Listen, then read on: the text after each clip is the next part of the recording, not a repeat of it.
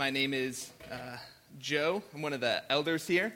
It's my privilege to get to preach today. So if you would turn in your Bibles to Haggai chapter 2, we are going to sort of be circling back from where Jack took us last week to touch upon Haggai chapter 2, verses 1 through 9.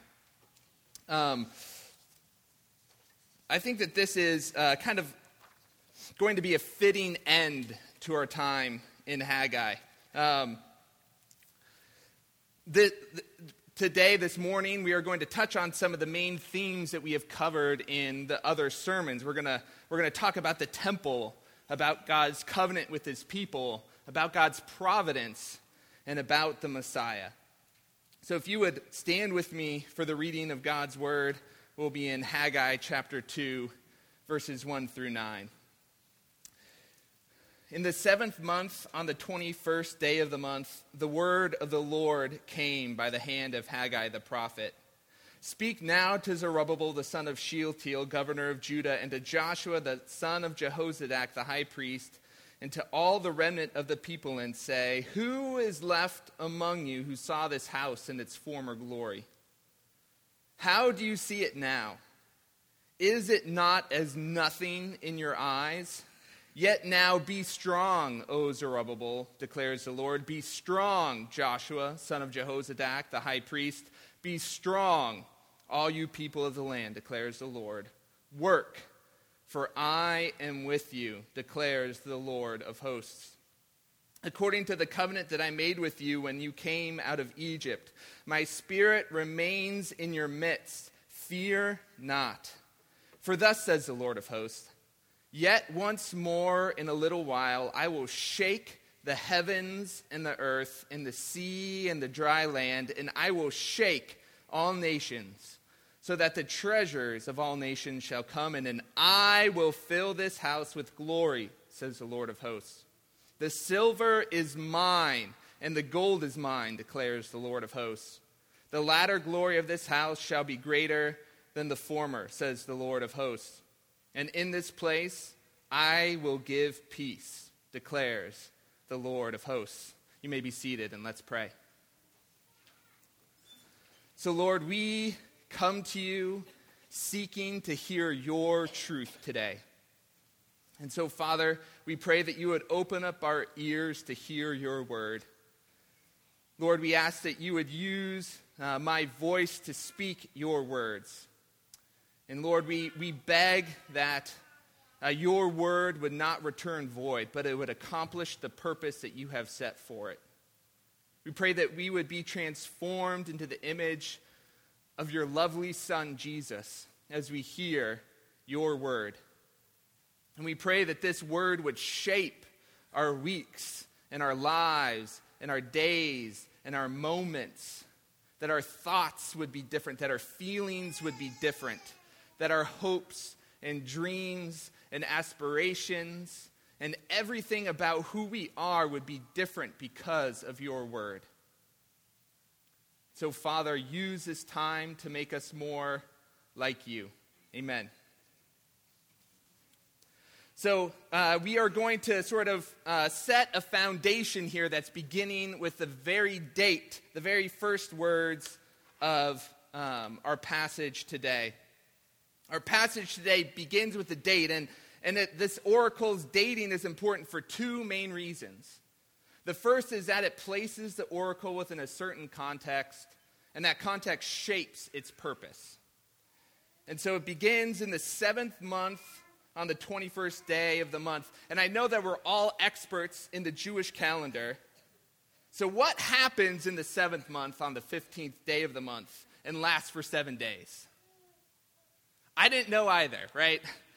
But if you think about it, if it starts on the 15th, it lasts for 7 days. That means the 15th, 16th, 17th, 18th, 19th, 20th, 21st. So this is the last day of that event that is happening, that begins on the 15th day of the 7th month. If you turn to Leviticus 23, you don't need to do that because I'll read it here. It says this. It says, on the 15th day of the 7th month, When you have gathered in the produce of the land, so this is a harvest festival, you shall celebrate the feast of the Lord 7 days.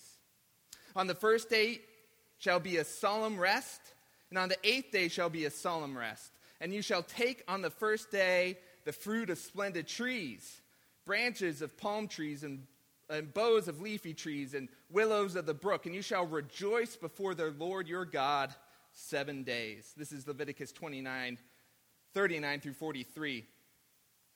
Beginning again in verse 41, you shall celebrate it as a feast to the Lord for 7 days in the year. It is a statute forever throughout your generations. You shall celebrate it in the 7th month. You shall dwell in booths for 7 days. All native Israelites shall dwell in booths. Booth is a tent, that your generations may know that I made the people of Israel dwell in booths when I brought them out of the land of Egypt. I am the Lord your God.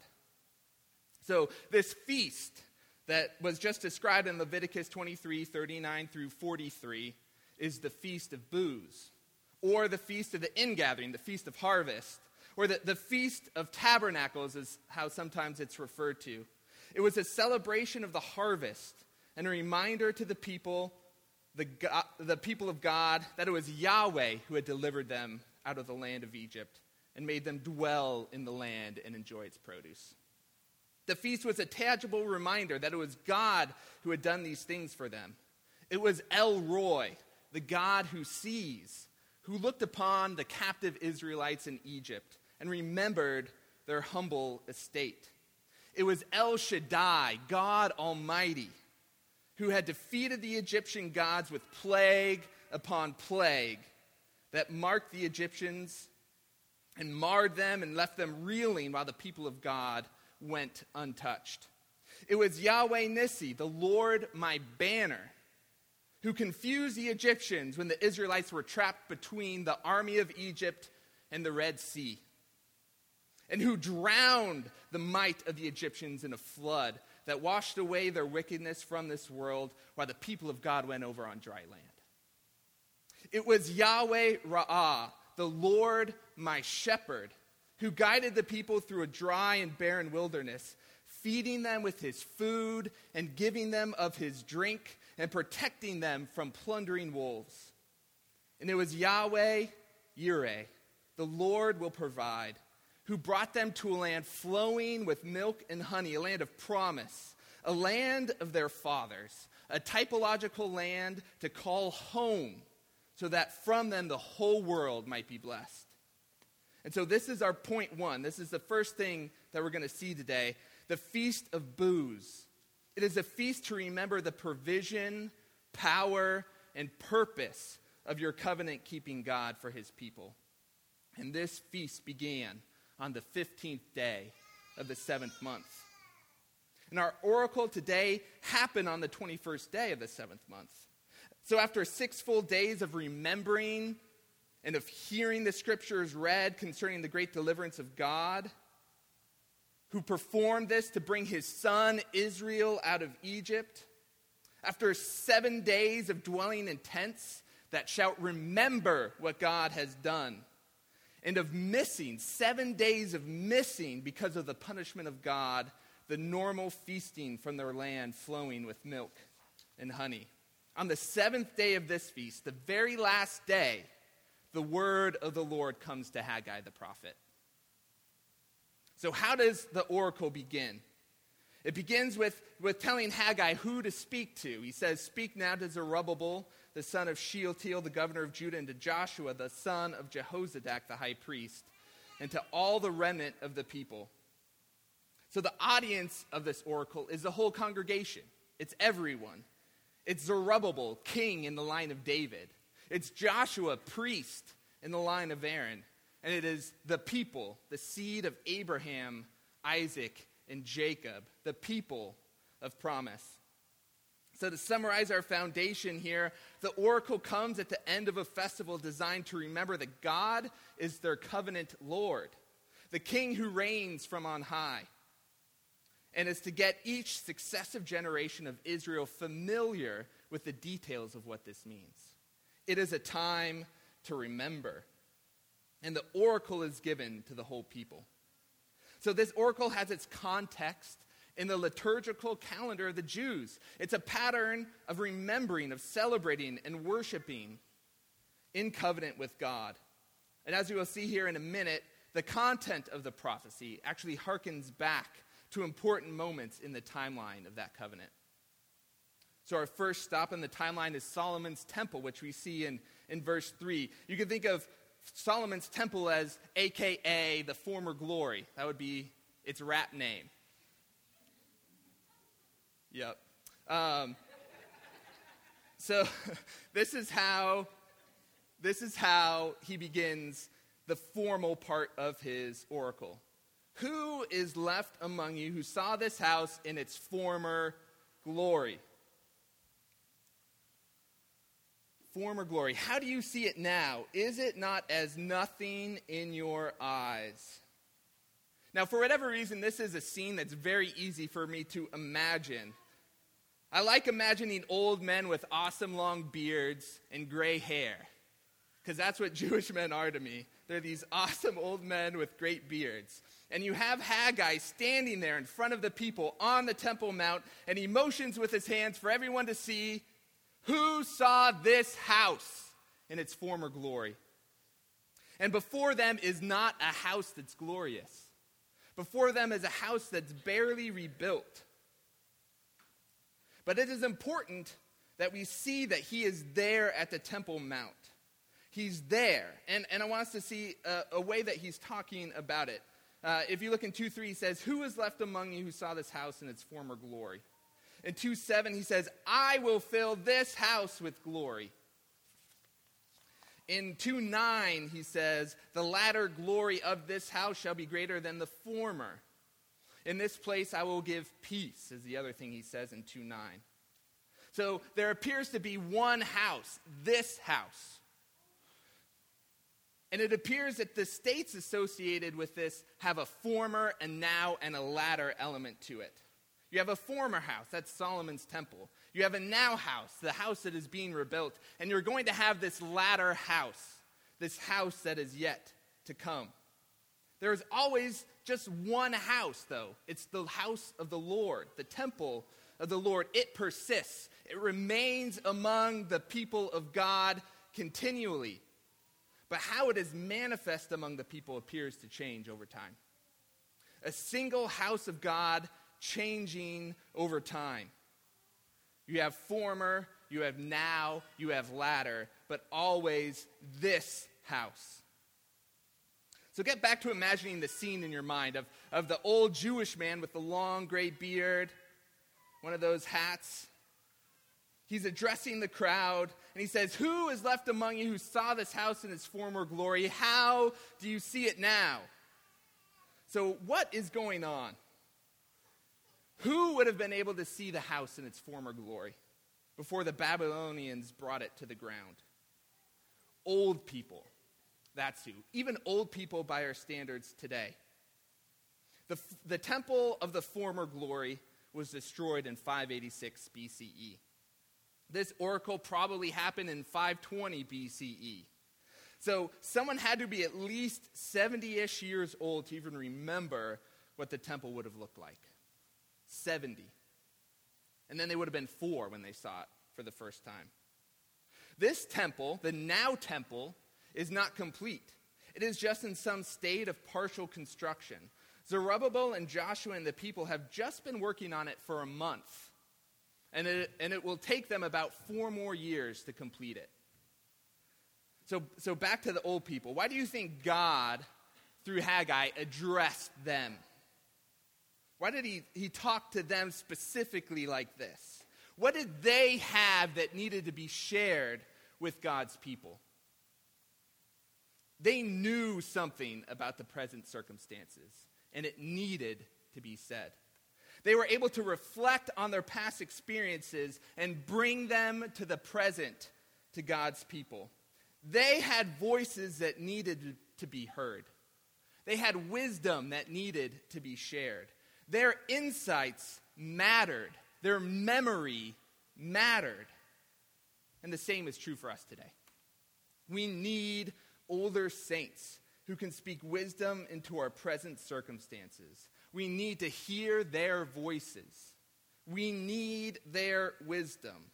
Their insights matter. Their memory matters.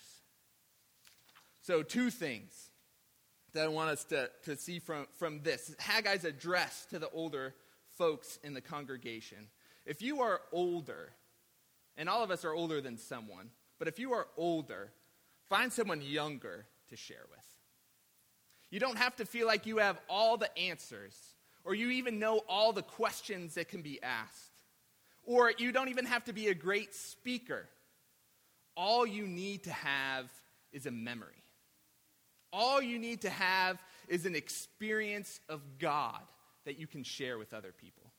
That is the single criteria. God has a plan and a purpose for you, and it is to help other people.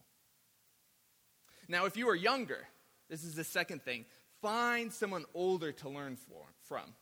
They don't have to have written a book or speak at conferences or be fabulously rich or materially successful. They just still need to be breathing, and you can learn something from them. Their life matters, and their life has something for you today that you would not have known otherwise without them. And so younger people, go to those who are older and learn from their wisdom. So Haggai recalls the former glory of this house because the old people would know. They would know what it was like. And he compares it with the now glory. And he is expecting the old among them to give an answer. What do they say in response to his questioning? Is it not as nothing in your eyes? The temple, by comparison, is a no, a nothing, a nada, zip, zilch, a zero, a big fat old goose egg. In fact, the old among the people wept over the new house. If you look at Ezra 3:10-13, it says this: "And when the builders laid the foundation of the temple of the Lord, the priests in their vestments came forward with trumpets, and the Levites and the son of Asaph with cymbals to praise the Lord according to the directions of David, king of Israel. And they sang responsively," which is great because we just did that today, "praising and giving thanks to the Lord, for he is good, for his steadfast love endures forever toward Israel. And all the people shouted with a great shout when they praised the Lord, because the foundation of the house of the Lord was laid." It was a good thing. But many of the priests and the Levites and heads of the fathers' houses, the old men who had seen the first house, wept with a loud voice when they saw the foundation of the house being laid, though many shouted aloud for joy, so that the people could not distinguish the sound of the joyful shout from the sound of the people's weeping. For the people shouted with a great shout, and the sound was heard from far away. That was Ezra 3:10-13. Now here is the big question. Why is God calling the people to see the meekness of his restoration? Why is he bringing to the forefront of their minds the smallness of their accomplishment? What is God trying to communicate to them? I'm going to submit 3 things, and each of them is going to be a little subpoint here. The first is this: God doesn't need you to paint a pretty picture of your circumstances. God sees things as they truly are. And that should free us to be honest with God in our prayers and with ourselves and our own thoughts and with others in conversation. We are freed up from having to put on pretenses because God sees things as they are. We don't have to share only the good stuff. We can be a spin-free zone. We don't have to try to turn everything to a good thing. We can be transparent and as we truly are, because before God, that is all we are, is what we truly are. The second little subpoint that I want us to see is that God doesn't need you to beat out other saints in good works to prove that you love him. You don't need to be better than anyone else. God asks for faithfulness to the task he has called you to. You should feel totally free if you feel like you're a nobody from nowhere who does nothing. If God has called you to that task, if God has called you to that life, you can and you should serve the Lord with gladness and maximum effort in that work. Colossians 3:23-24, speaking to slaves, speaking to people owned by other people, said, "Whatever you do, work heartily, as for the Lord and not for men, knowing that from the Lord you will receive the inheritance as your reward. You are serving the Lord Christ." And so in whatever we are called to, church, we are to work excellently. We are to give it our all, not in an effort to beat out other people or to be better than anyone else, but because that is the task that God has called us to. That is the plow that Jesus has put our hands on.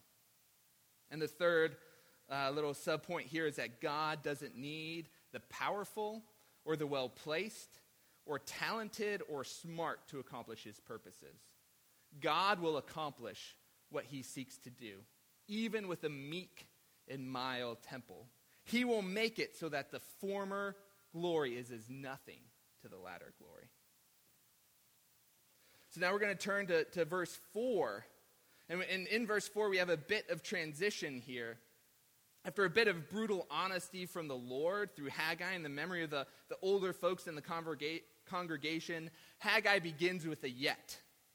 Yet, now be strong, O Zerubbabel, declares the Lord. Be strong, O Joshua, son of Jehozadak, the high priest. Be strong, all you people of the land, declares the Lord. Work, for I am with you, declares the Lord of hosts. According to the covenant that I made with you when you came out of Egypt, my spirit remains in your midst. Fear not.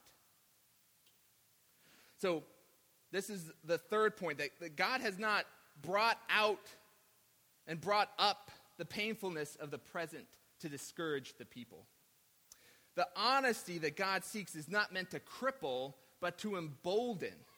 2 Corinthians 12:10 says, "For the sake of Christ, then, I am content with weaknesses, insults, hardships, persecutions, and calamities. For when I am weak, then I am strong."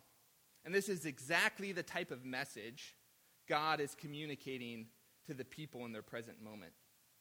He has spoken to the people at this house, and he's just reminded them that this now glory is less glorious than the former glory of Solomon's temple. They have weaknesses, they have insults, they have hardships, they have persecutions, and they have calamities today. And in the midst of these things, God commands 3 times in verse 4 to be strong. Instead of discouragement, instead of wanting the people to go, "Oh man, the glory of this house is terrible. Look at all these old people. They say it's nothing." God doesn't want them to be discouraged. God commands obedience. God commands them to work. And all of this is grounded in the presence of God with his people and the promises of his covenant that he made with them when he brought them out of Egypt. He brought them out of Egypt. That should remind us of the Feast of Booths. All native Israelites shall dwell in booths, that your generations may know that I made the people of Israel dwell in booths when I brought them out of the land of Egypt. And so I hope that this reminds us of something that happened when Israel left their booths behind in the wilderness. They were right across the Jordan. And Jesus said something very similar to another man named Joshua. Joshua 1, verses 1 through 9 says this. Joshua 1, 1 through 9. After the death of Moses, the servant of the Lord said to Joshua, the son of Nun, Moses is his assistant, "Moses, my servant, is dead. Now, therefore, arise, go over this Jordan. So leave your booths behind, enter the promised land. You and all this people," so Joshua and all the people, "into the land that I'm giving to them, to the people of Israel. Every place that the sole of your foot will tread upon, I have given to you, just as I promised to Moses. From the wilderness," so where they're at now, "and and this Lebanon as far as the great river, the river Euphrates, all the land of the Hittites to the great sea toward the going down of the sun shall be your territory. So this huge stretch of land. No man shall be able to stand before you all the days of your life. Just as I was with Moses, so I will be with you. I will not leave you or forsake you. Be strong and courageous. For you shall cause this people to inherit the land that I swore to their fathers to give them. Only be strong and very courageous, being careful to do according to all that the law of Moses my servant commanded you. Do not turn from it to the right hand or the left, that you may have good success wherever you go. This book of the law shall not depart from your mouth, but you shall meditate on it day and night, so that you may be careful to do according to all that is written in it. For then you will make your way prosperous, and then you will have good success. Have I not commanded you? Third time here. Third time he says, be strong and courageous. Do not be frightened. And do not be dismayed, for the Lord your God is with you wherever you go. So we have the same exact admonitions. Be strong. I am with you as I covenanted. I brought you out of Egypt. Fear not. So we have Joshua 1 through 9 is the same as what he has said in Haggai 2, 4, and 5. The parallels just don't end there. In the present day, the people are ending their time reliving the experiences of Israel in the wilderness, living in tents. And in Joshua's day, they are just about to end their time in the wilderness, in tents, and they're about to cross the land into the promised land. In the present day, the people have recently gone through a period of punishment for disobedience and not building the temple. And in Joshua's day, the people have just finished undergoing punishment for rebelling against God and his servant Moses, when they should have made war with confidence against the inhabitants of the promised land 40 years prior. Both present day and Joshua's day have a Joshua, which means salvation. Yahweh is salvation. And if you didn't already know this, Joshua, written in Greek, is J-E-S-U-S. Jesus. So isn't that something? Isn't God trying to tell us something here? And I think it's this. God does not give up on his people. He does not give up on us. And we can look back on the past faithfulness of God to Joshua and to Zerubbabel and Joshua and the remnant of the people, and we can say with confidence that God does not give up on his people, and he will not give up on me. Though I stumble and fall in this wilderness of my sojournings, God has the same promises and the same power for me today that he had for them back then. And so do you hear the encouragement of your God and your Savior, Jesus Christ, today?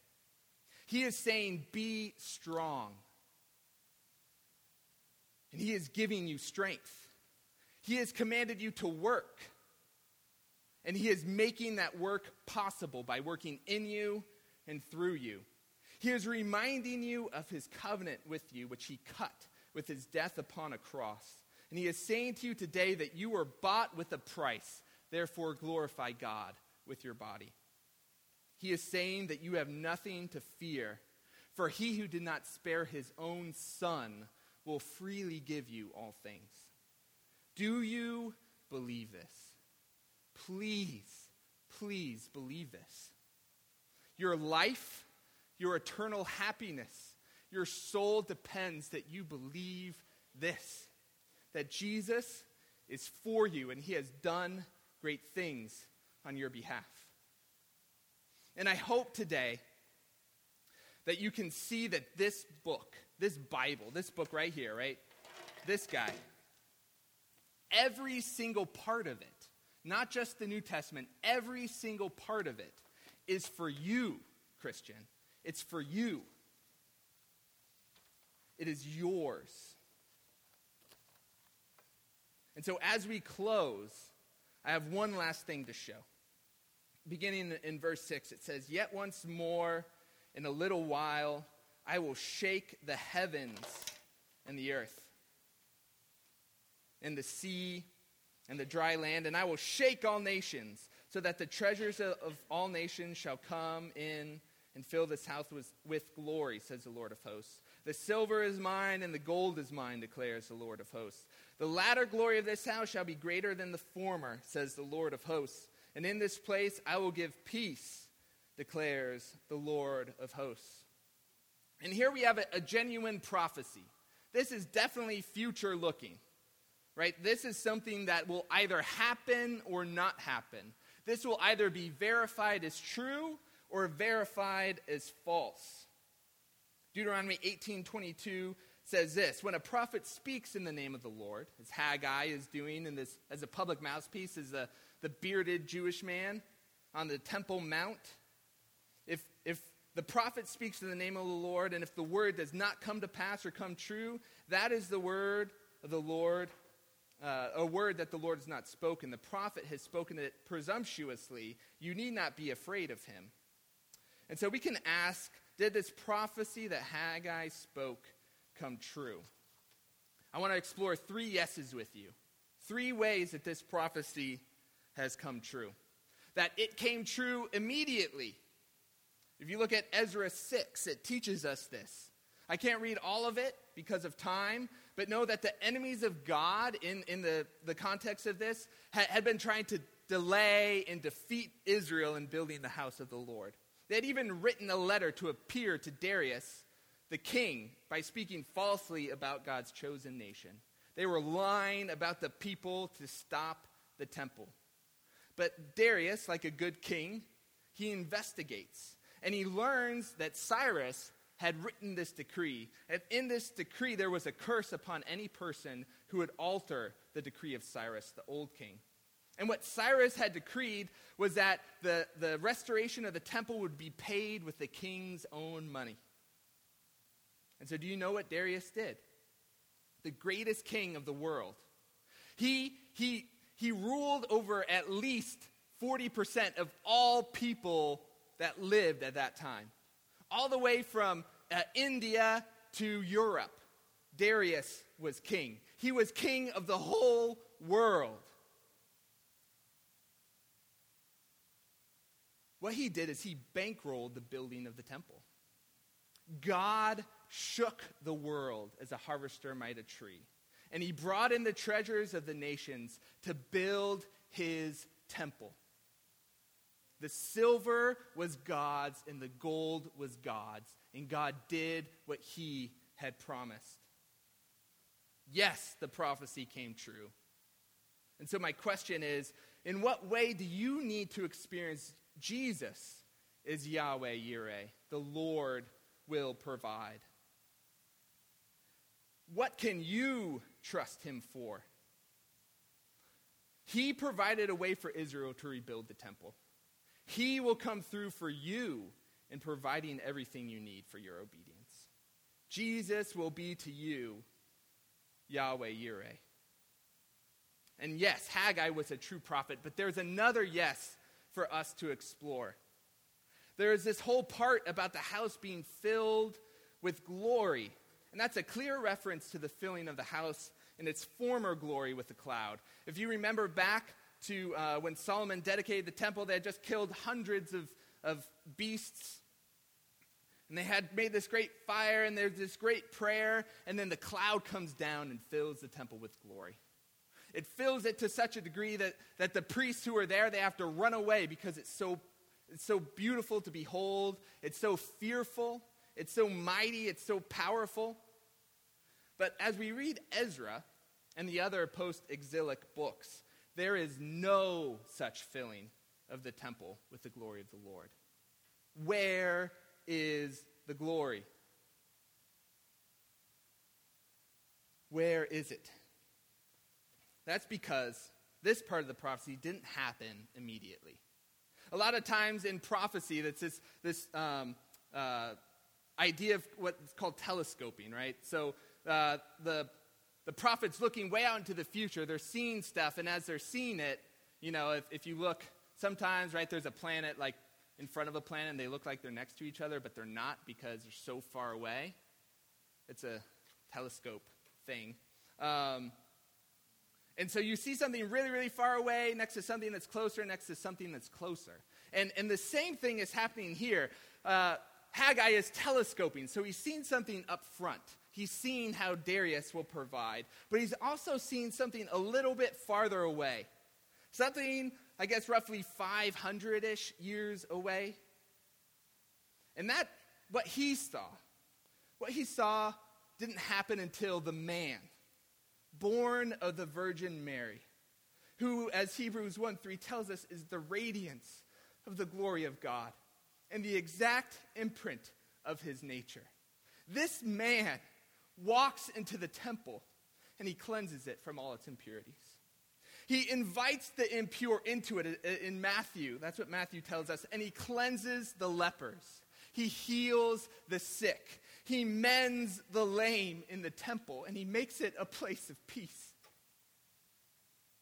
And so did not only the glory of God return to the temple with Jesus, and it at least matched that former glory when the Holy Spirit filled that previous temple with his glory. I would argue that it rivaled, that this glory that Jesus brings is better than that former glory. Because you know what Jesus does? Jesus climbs upon a cross, and he pays for our sins. And his death rips apart the curtain that separates us from the holiness of God. The Holy of Holies, this curtain is torn in two from top to bottom. And the Lord spills out his glory from Jerusalem and Judea and Samaria and to the ends of the earth. The latter glory of the house was greater than the former. And we see that in the person of Jesus. And in what ways, then, do you need to experience Jesus as your El Shaddai? Your God Almighty, who makes the way for your salvation. Psalm 58 promises that he will break the teeth of your accusers, the devil. He will break his teeth in his mouth. He will make him vanish like water that runs away on dry ground. Jesus will make him like a snail that dissolves into slime as he moves across the ground. Jesus will do that for you. Experience Jesus as your El Shaddai, your God Almighty. Yes, Haggai was a true prophet. But there's one more yes for us to look at yet. There is one more thing for us to see. In this prophecy in Haggai, we also have a prophecy of the end of the age and a call to everyone here in this room to have faith, to believe in Jesus, the Son of God. Hebrews 12, 25 through 29. See that you do not refuse him who is speaking. Jesus is speaking today. For if they did not escape when they refused him who warned them from on earth, he's talking about Moses warning the people, much less will we escape if we reject him who warns from heaven. At that time, his voice shook the earth, but now he has promised, quoting Haggai, yet once more I will shake not only the earth, but also the heavens. This phrase, yet once more, indicates the removal of things that are shaken. That is, things that have been made in order that the things that cannot be shaken may remain. And so what Haggai is seeing here in his telescoping of his present and in Jesus and in this future, he is seeing the end of the age. He is seeing our Lord and Savior come again and bringing about his rule and reign forever. And the writer of Hebrews sees this. And the writer of Hebrews continues in verse 28 of the 12th chapter. He says, therefore, let us be grateful for receiving the kingdom that cannot be shaken. And let us offer to God acceptable worship with reverence and awe. For our God is a consuming fire. So church, let's heed the voice of Jesus Christ, the one who warns us from heaven. And let us believe For the day is coming, and it is surely coming. We know it as certainly as we see these two other prophecies. This is another yes in the prophecy of Haggai. That God will come again. And when he comes again, when Jesus, our Savior, comes again, there will no longer be any time to repent and to turn and to be saved. So, church, do not reject this Jesus, but instead repent and believe. Offer to him acceptable worship with reverence and awe. And if you do, his promise today, if you repent and believe, is that you will receive a kingdom that cannot, that will not be shaken. Let's pray.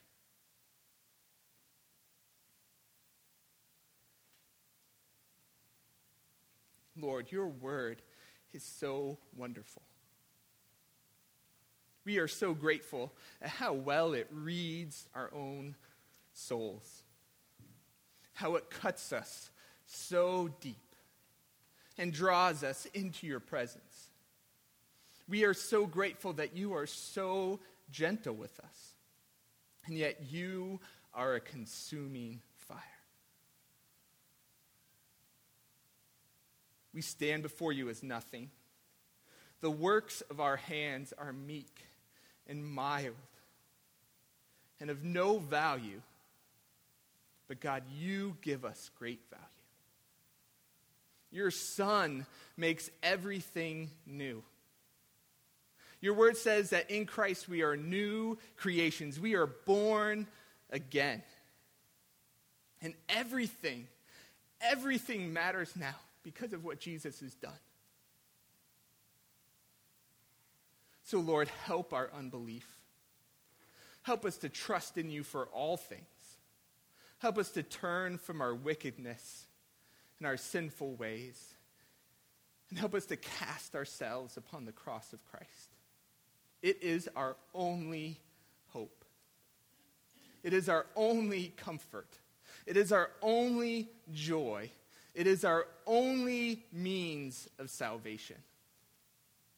And so, Lord, we believe and we trust in you. Amen.